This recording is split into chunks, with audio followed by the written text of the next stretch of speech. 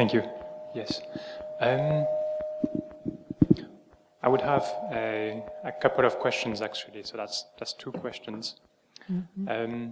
So the first one is, let's say, if I have a certain belief or a certain view or a certain opinion, how can I know that it's an assumption or that it's an accurate reflection of reality?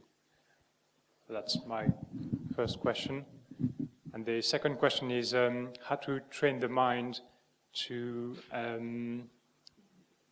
not react to emotions or desires, so to not get carried away, to not identify with emotions and desires and that sort of things.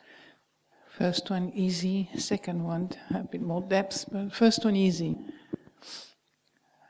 If you want to know if your opinions and views are real, just wait until somebody contradicts you and see what happens. Do you suffer when somebody says rubbish? Your opinion is nonsense. You know? That's one way to know whether it's really something you have completely digested, completely integrated, it's been part of you, you have an opinions based on experience, cause and effect, That's the proof that something is real, is that, it's very much the result of experience.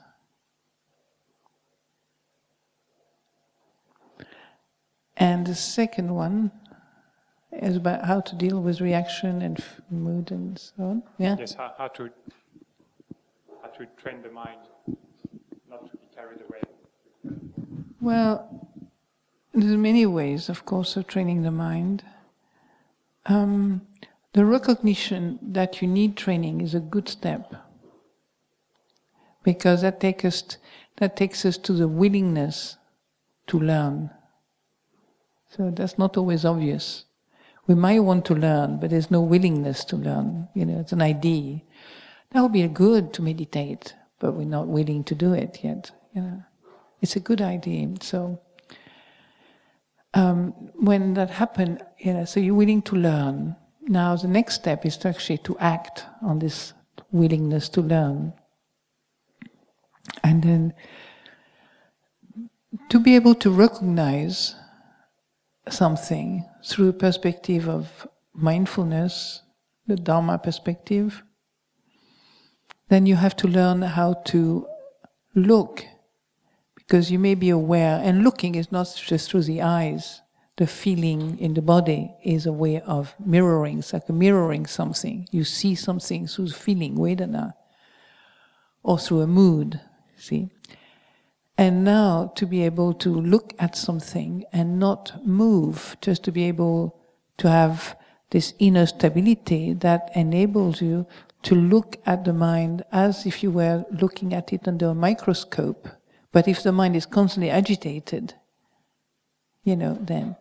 But you can still see a pond with lots of little fish around. So under a microscope you can see a pond and lots of little creatures swimming around. You can see them. But the pond is not constantly going this way and that way, otherwise you can't see anything, too many waves. Yeah? So when so seeing and then noticing and noticing, the Buddha, teaches us to look at change. That's very important. The change is so important because that liberates the mind of this heavy feeling that you're stuck with something. When you see clearly, you see your consciousness and the content of your consciousness, and that you can see that everything is changing and moving, then you start being more dispassionate about it. It's like you say, oh yeah, okay, well that's changing, I can see that. I don't need to get so worked up about it. So that's the seeing and the kind of understanding aspect, And the next one will be not forgetting to continue that seeing, So, it's very difficult to walk the path. It's very difficult to go against habit, very difficult to go against entrenched conditioning. And most of us are very addicted to delusion. We are the addict of avidya, in the sense that until you wake up, you tend to be programmed by these forces of avidya. And the next most important factor is patience. Patience, because we've heard Ajahn Amaro's quote at Ajahn Chah several times lately, and it's always a quote that's really worth hearing. It's like practice is like 70% not getting it right, even when you want to, and maybe 20-30% you get it right, So you can see where the Buddha talks about developing something. It's not like you get something and you're there. It's you develop the path, through maybe right speech. You feel careful. What brings these emotions? Is it just an inner conditions that brings up this emotion? Like too much coffee, too much drinks, too much food, too much this, too much sex, too much whatever it is that brings all these emotions. Having a lot of anger and a lot of greed or something. An overdose of greed or anger. Is it something that comes from outside because somebody is upset with you, and that's very upsetting? When somebody is upset, you can get also that energy of, if you're not free from that energy yet, you can catch the bug, so to speak, Somebody shouts at you for 2 minutes, you start feeling really the reverberation of that, vibration. So that means that practice has to do also with building up a container that is strong enough to withstand the power of those forces, external forces, internal forces also, but external forces. The power of attraction, a power of greed. You see something, I want it, I can't live without it, Or the power of money, the power of so many things, the power of, And it doesn't mean that you have to become a miserable kind of, frustrated renunciate, But it's a matter of, finding a balance. And, it's very difficult. Once you know that it's difficult, once you recognize the reality of this path, then you're not annoyed with yourself or with others because you don't get it. Or you don't do the work that needs to be done because you're too lazy at some point, or you just lose interest, or, I call myself, I have an umbrella for all these obstacles we get on the way. It's like Mara, Mara, the devil of Buddhism, Mara and 3 daughters or 4 daughters, I can't remember. Sometimes it's she, sometimes it's he. Sometimes it has an army, so we don't know whether she's a chief lieutenant or caporal or whatever. We don't quite know. But what I find interesting, because the Buddhist teaching really asks you to be self-reliant in a way, in terms of training your mind. Nobody else can do that for you. Seeing your mind, nobody else can do that. Even if you had a psychic that can see everything in your mind, still changing 3 minutes later, When I was in Thailand, people used to say, my teacher there, he can see what's in your mind. I said, well, that makes 2 of us. What a bore. I watch my mind all day long. Somebody if they want to watch my mind with me, I invite them, it's fine, It's like boring to watch my mind, No problem, nothing to hide, And so, to be able to, little by little, just noticing that it's difficult will give you the energy to put effort into things, It's like noticing the disease gives you an impetus to follow right path. If you don't get interested in healing or doing something for your body unless it gets sick very often, doesn't it? You wait until that moment where it's threatened by death sometime to start giving up certain things that has made it unhealthy for a long time, perhaps. Yeah? Did I answer your question? Enough, huh? Okay.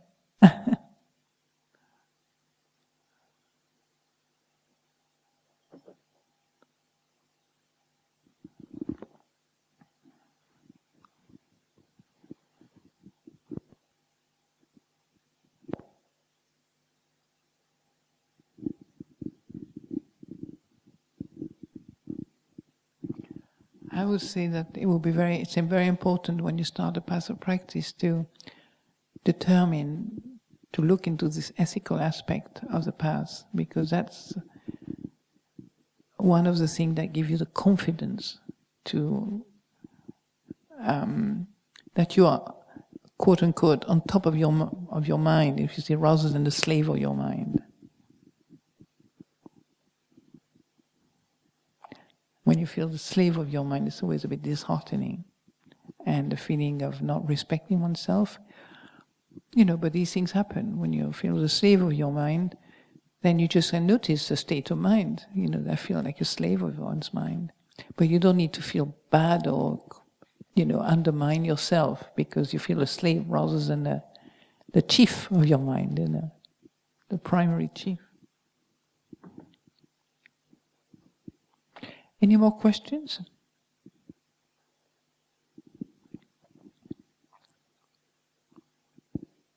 Wow.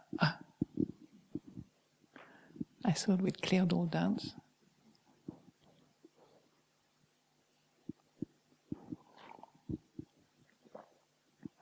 On the subject, when we're looking at assumption, so we're looking at the contents of the mind, which actually are the mind.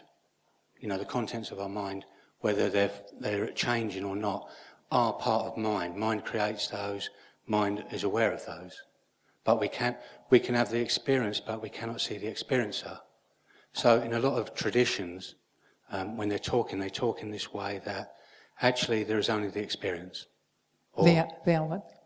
But in human life, say, for a person that was suffering from, say, a terminal disease, or you're dealing with a sick person in the family, or even yourself, the reality, if you have a terminal disease or some kind of life bomb happens, that is a reality. That illness is there.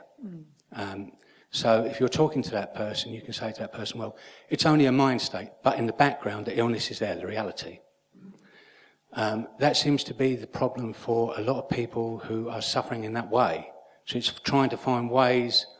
The only way I seem to be able to help people like that is compassion, It's not using a theory or a doctrine. It's actual one-to-one compassion. That's right. So is that a question or a statement?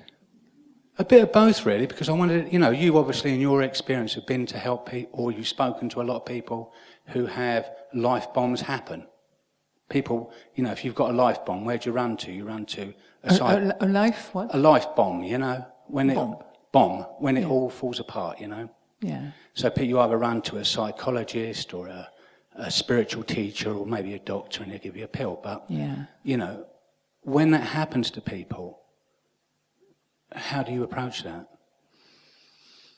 I have always a very good example in my mind, which I think would answer your question quite well. Some years ago, I was at a conference. I was speaking at a conference of Christian monks and Buddhist monks and nuns, and Christian monks and nuns, and some lay teachers and university professors and so on. And it was an interfaith gathering between Buddhist and Christian.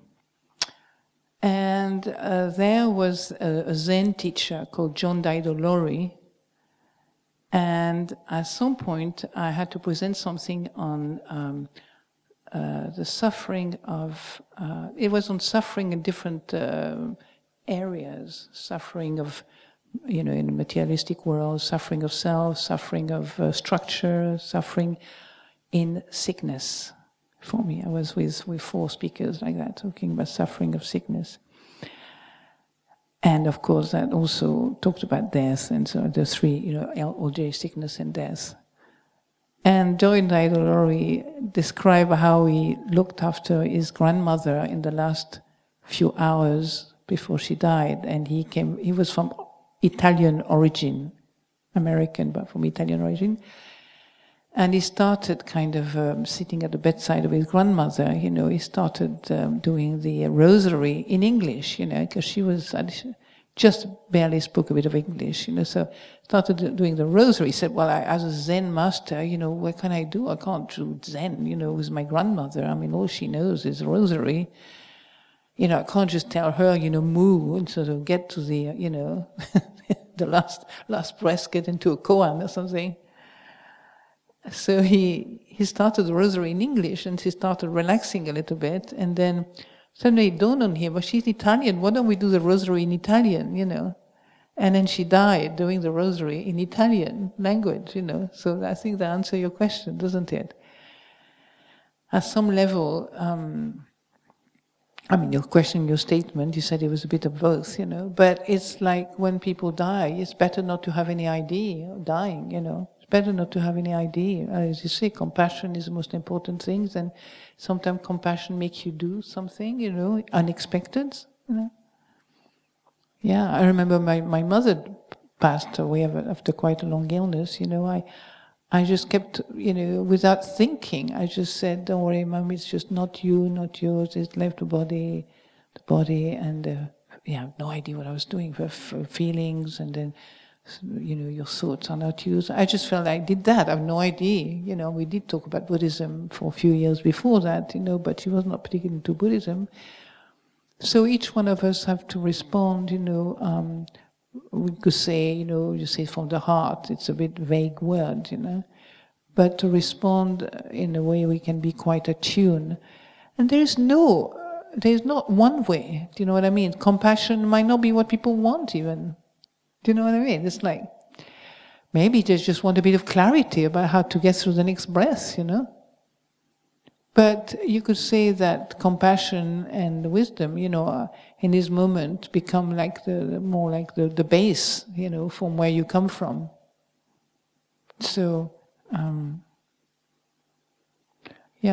I think it's talked about quite a bit, about how to approach sickness and death like that amongst the carers, that there is no, not to have too many ideas about how things should be, and become quite rigid how to approach this kind of situation, which none of us have any experience from, of death and dying, until you get there. It's not really your thing, is it? You're not really into this until it happened. So you can forgive the carer for not doing it quite right, since they're still kind of playing football and, running around and being useful, maybe, so different. Does that make? Is that something that helpful for you? Yeah, sort of. But most of the people that have that thing come in their life, the problem they have is that they will always make assumptions about how it's going to end if somebody's got any form of serious sickness, and that seems to be what punishes the person. Are you talking about the patient or the carer? The patient. The patient, yeah. Well, that's normal. It's the unknown. If they haven't trained their minds, to accept the unknown, then that's what happened. You want to find something known. It's normal. Because the unknown is totally unacceptable for a consciousness that has not worked with it. It's like being on the edge of a cliff and you have no idea where to go. You just think you're going to drop into the void. So people tend to fill it up, to make sure that you're hanging onto the cliff. Yeah? Mm. Even though you're not hanging onto the cliff, anyway, it's illusion.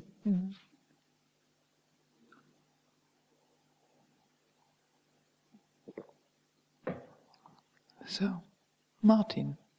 Yeah, and then, what's your name? Yeah. Yeah, since we've moved on to the subject of people dying, I think it would help if I relate the experience I had recently of my wife, Esna, dying after 65 years of being friend, companion, wife, mother of my son, in fact everything to me, the feminine half of me. And she asked me about 5 days before she died of vascular dementia, she asked me, while she could still talk, because she gave up talking a little while later, she said to me, "Am I dying?" That's a very difficult question to answer. So I gave the one answer I thought I could safely give, and that was, "We are all dying." And when she heard the answer, I thought she was going to ask for an explanation. But no, she smiled, and there wasn't a lot of her brain left. It was shrinking away, and one would think she wasn't the same person as she had always been, but she was, but just having much lesser faculties. And she answered, she followed up with her comment, "Well, that's all right then." And it shows how much you don't notice what the effect that the practice of meditation and the Dhamma do have for you. But when the chips are down, it was infinitely valuable. And that's something which is, I wouldn't say this is the way it is, believe this. No, this is the way it was for her, and this is the way she responded, and she got the benefit from it. So it must have been something in her life, and I'm very much grateful for that. It works, and that's, as with my scientific background, I feel, look, this is the way we treat medicines. Does it work? If it works, good. If it doesn't work, throw it out. And you've got to just do things for yourself. So it's that independence that we seem to gain, but don't realise that we're getting it. I hope I'll be able to be as stoical. We'll see. Yeah. I just visited an old friend of ours called Vittoria in Italy, and she's 94, and she's in the retirement home. And, for 10 years I just heard that you could not talk to her, she could not hear well, it was difficult to get hold of her, blah, blah, blah. So she spent 7 years here, 7 or 8 years, coming for 2 months every year during the Vassa. Then she couldn't come for health reason or old age. And so when I called her, she was very happy I come, and she asked me to ask the monastery to help us out with driving. So we had a very nice person who drove us to her. And there was Victoria, beaming like a sunshine, speaking perfect English, very clear in her speech. And she had no hearing aids, no glasses, nothing, and she could hear and she could see everything. So it's interesting, just, assumption sometimes. It's not like nobody was lying, saying that she was. But there was some people she didn't want to see particularly, and I'm an old friend. So, and I think it was easy for her to have me there. And so it's just amazing just to see. And the reason why I mention her name is because she said to me, for me, the past is finished. The only time I have now is now. In the present moment, that's the only place where I can find peace. And you know what she means. The future is not peaceful necessarily. You don't know the future. But it's now. She can find peace, and she's so radiant. I just wanted to share this little kind of little piece of jewel, because it was really a teaching, profound teaching, which we know. The present moment is a place, of awakening and clarity, and it's a portal, for that sort of thing. So that's what I wanted to mention that to you. How this present moment experience the practice, because somebody mentioned, it was you, Martin, I think, who said the practice little by little, trickle through. And when you find yourself with a bunch of old people, most of them have brain dead, more or less, walking around brain dead, it's like, wow, we'll be that one day, But she still had her brain, she could still think and talk and speak and all that kind of thing, but she's also taught yoga for 40 years, so that helps too. But it was just an amazing thing, because I expected really a Victoria that's kind of really old, Not at all. She had what do you call that? A walker, and she was upright, very upright, beaming with light, and invited us to have a cup of something, coffee, in Italy, get coffee. And we spent a few hours with her, and it's just a real teaching for all of us, just to see somebody upright and somebody. But she always been very, very conscious person. She looked after her body.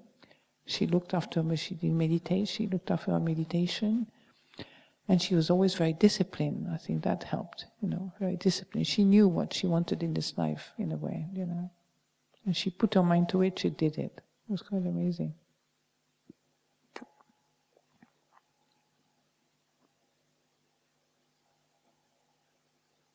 Oh yes, that's right, sorry.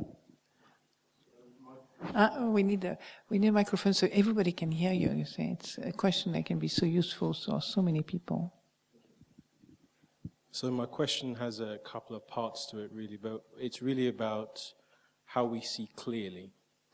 How does ethical conduct allow us to see clearly? And the reason why I was thinking about this is because, as you were talking, you were saying something. And please forgive me if I kind of misquote this, but you were saying something along the lines of, kind of when the Buddha was seeking enlightenment, there were the daughters of Mara, etc., coming at him, but he didn't essentially push things away.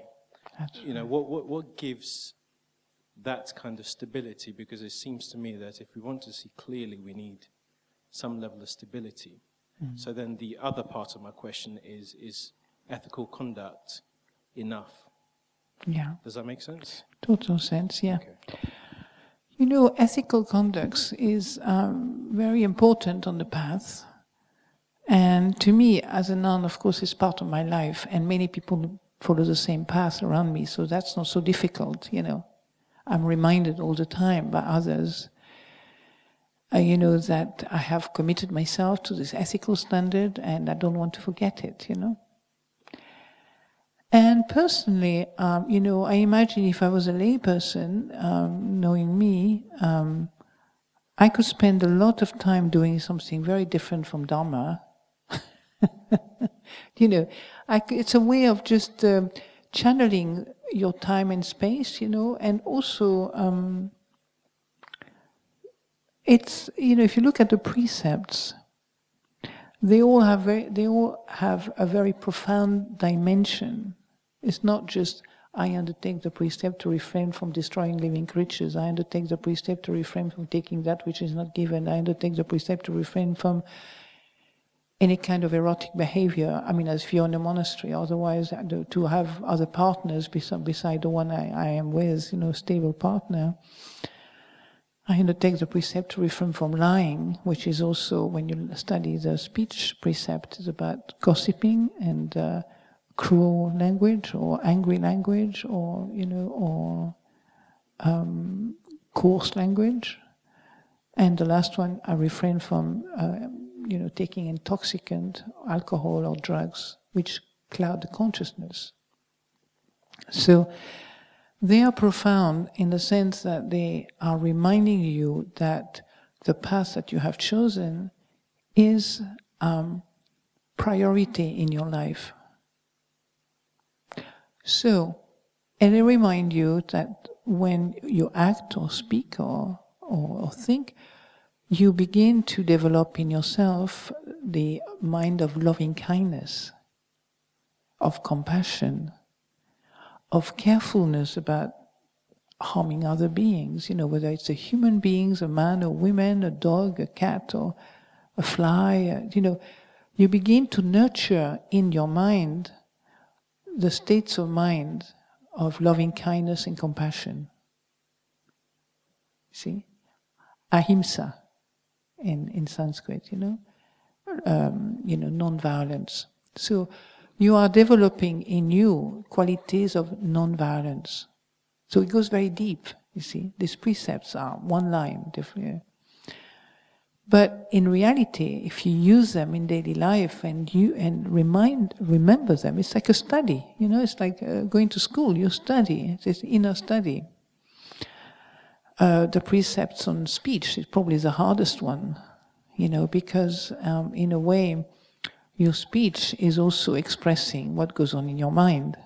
So it's one which is most, I could say, it's the one that's most mixed up with self-consciousness. The sense of self is really hurt when you start saying something that makes you realize what's going on in your mind, and you feel embarrassed to let the whole world know about this, by swearing at somebody or saying some gross word, because you're angry and you're fed up with someone, So with the precepts on speech, you begin to refine your speech a bit. It's like it's not always easy.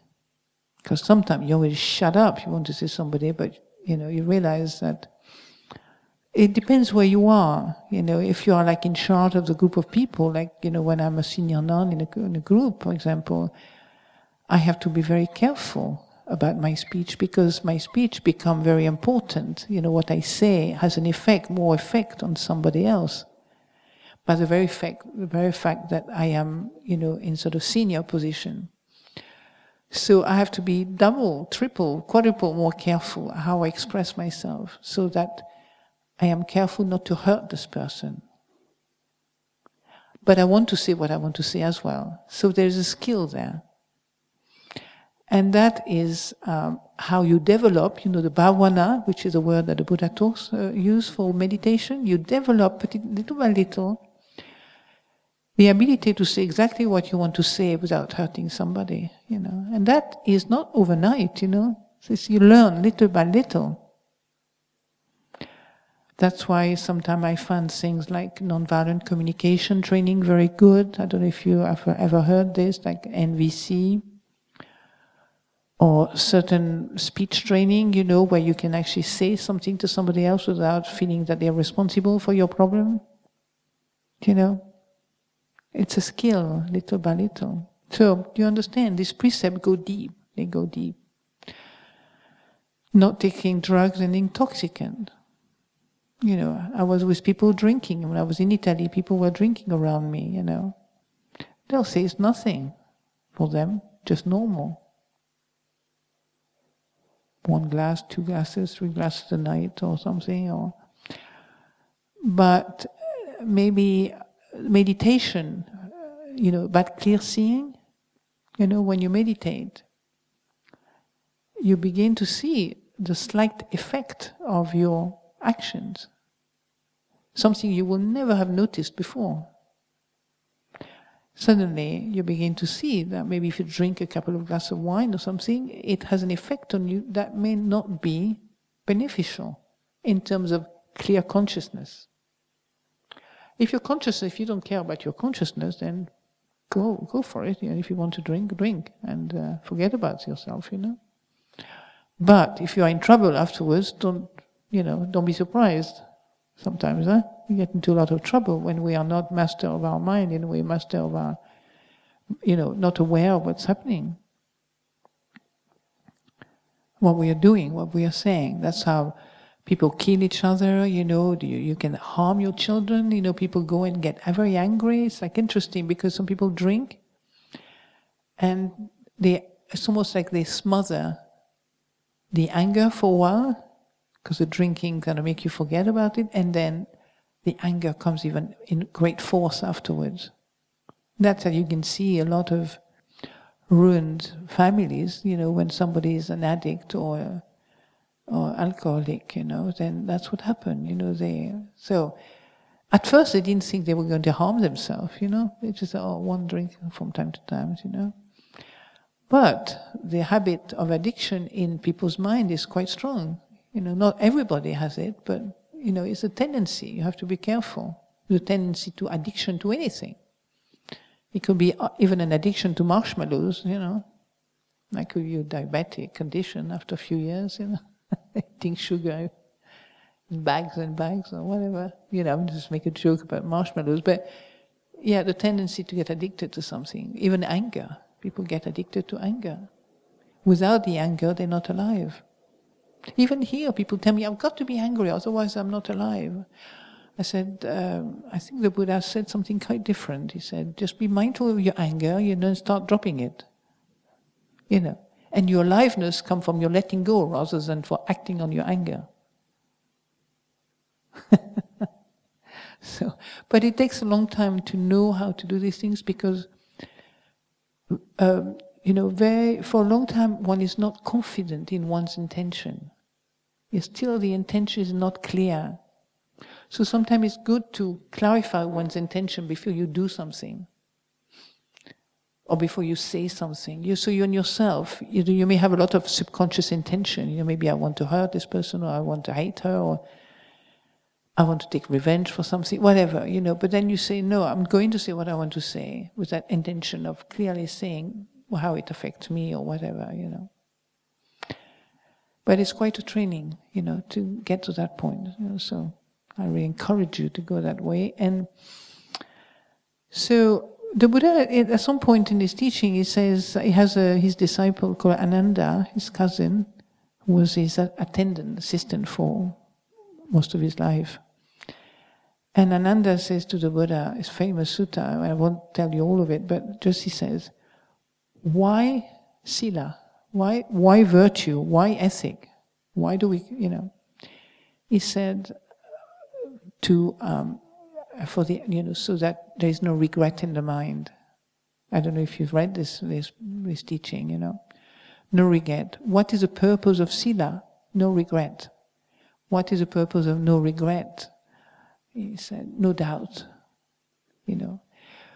And so this training in ethics have to be seen through the path of practice within the Buddhist teaching, like for example, doubt, confusion, restlessness, worry are called the 5 obstacles.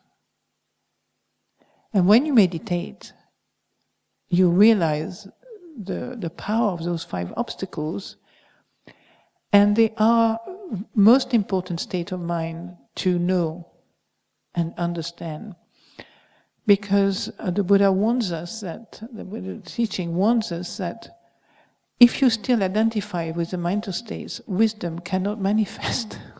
The mind is too clouded, it's too confused, it's not fit for wisdom to appear.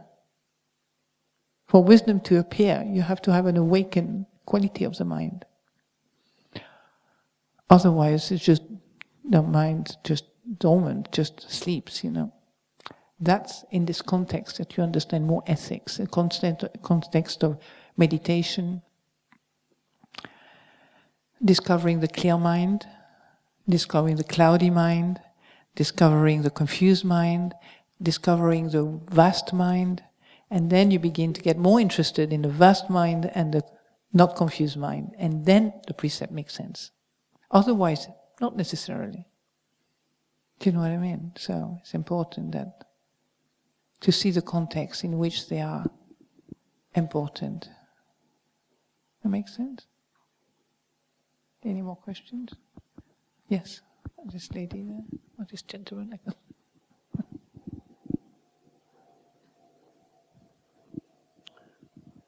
This question might be coming from a highly unfit mind, I think, but that's implied in the question. Because whenever I consider some of the moral issues and intentions, on an intellectual level, not on a meditative level, but on an intellectual level, my monkey mind has a field day because, as you said, you talked about addiction.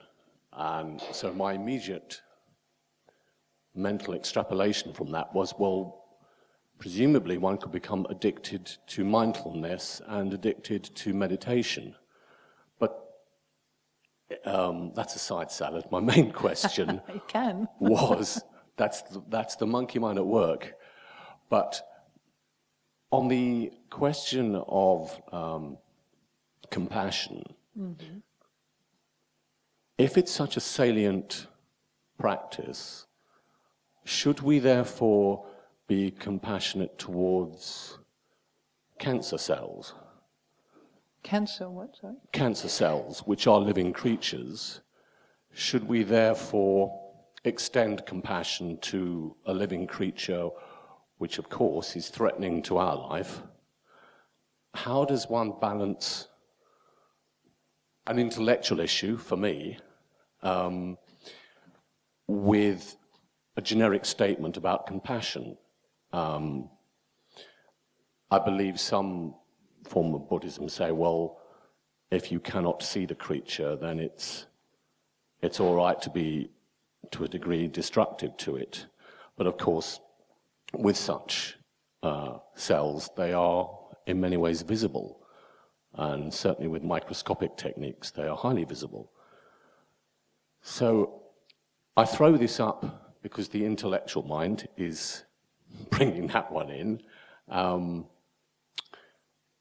I wish those kind of questions didn't arise, but they are from my intellect rather than a position of relaxed meditation, shall we say. Usually probably don't think much about relaxed meditation. So, if I understand your question correctly, are you saying, you're talking about creatures, invisible creatures that we can kill? Yeah. And some traditions said, well, that's all right because we don't see them. Well, I've heard that as an explanation, that in some schools of Buddhist philosophy, is it visible or is it not visible to the naked eye? What, sorry? I've heard some explanations that it is a question of the appearance of the creature, whether it is visible to the eye or not. Yes. So it's a good question. It's definitely an intellectual question. Because reality is very different. Okay, we don't carry around a microscope to find out whether I'm walking on the baby ants. Okay, otherwise my life will be either the ants or me. Basically, I will be spending the rest of my life trying to see what I'm squashing. So it's very impractical, isn't it? So it's intellectual. But we would end up like the Jains, in the time of the Buddha, who had somebody carrying them on a palanquin, so they wouldn't have to walk on the ground and kill any animals. Yeah? But the Buddha, realized that a human being is, by the nature of walking on 2 feet, is going to, we're going to harm something, So he didn't kind of obsess himself with this question. He just said, do the best you can, And it's the intention that really counts a lot in the terms of walking this path of practice. So, we do kill things. I'm sure there's plenty of things, even in my guts, there's tons of things that's going on there. God knows what happened to them when I drink my Coke or something. Coca-Cola, I mean. So, I have no idea. But the path, this question is a good question, but the answer is, has to be also with the reality of now, what's happening now. And so, yes, you do, I'm sure, harm some beings unintentionally and by the very fact that you're walking on earth. Yeah? I will never have a satisfactory answer to this intellectual question, and I'm okay with that. Yeah, I don't feel I need to have an answer particularly.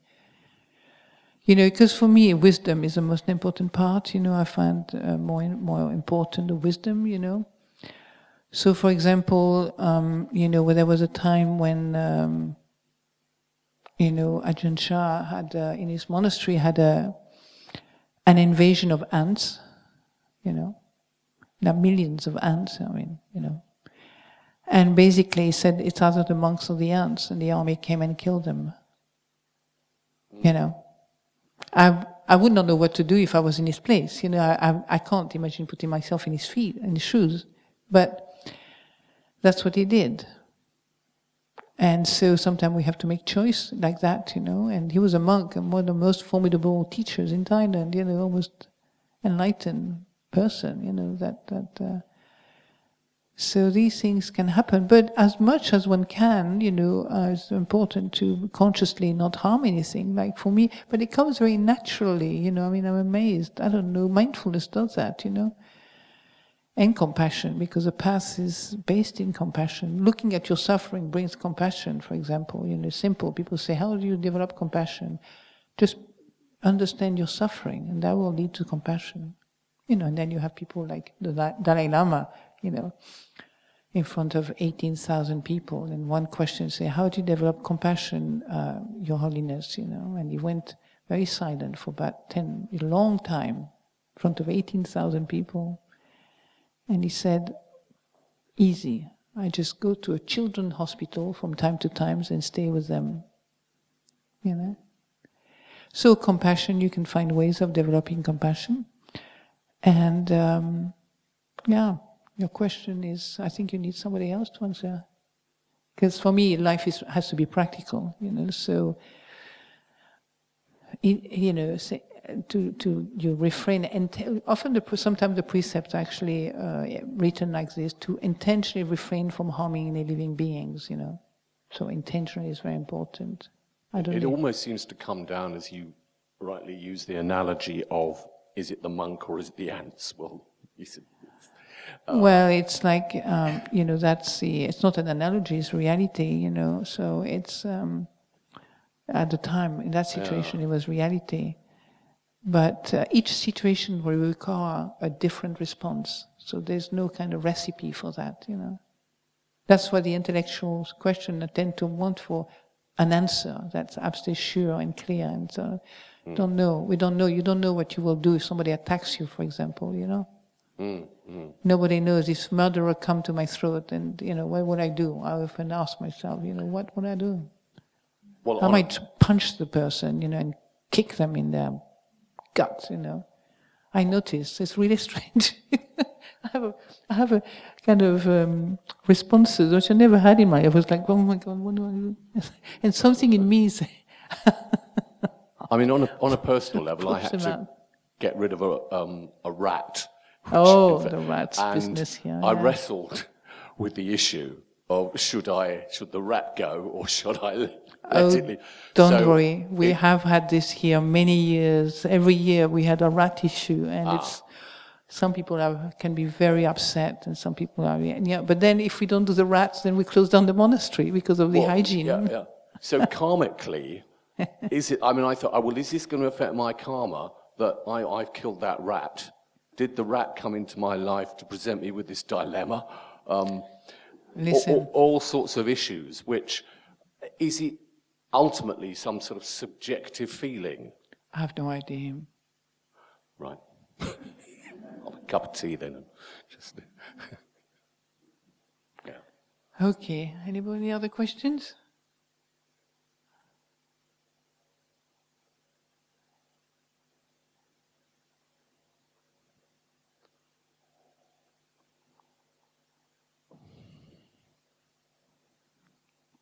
Well, if you don't have any other question, we can adjourn. Yes? Okay.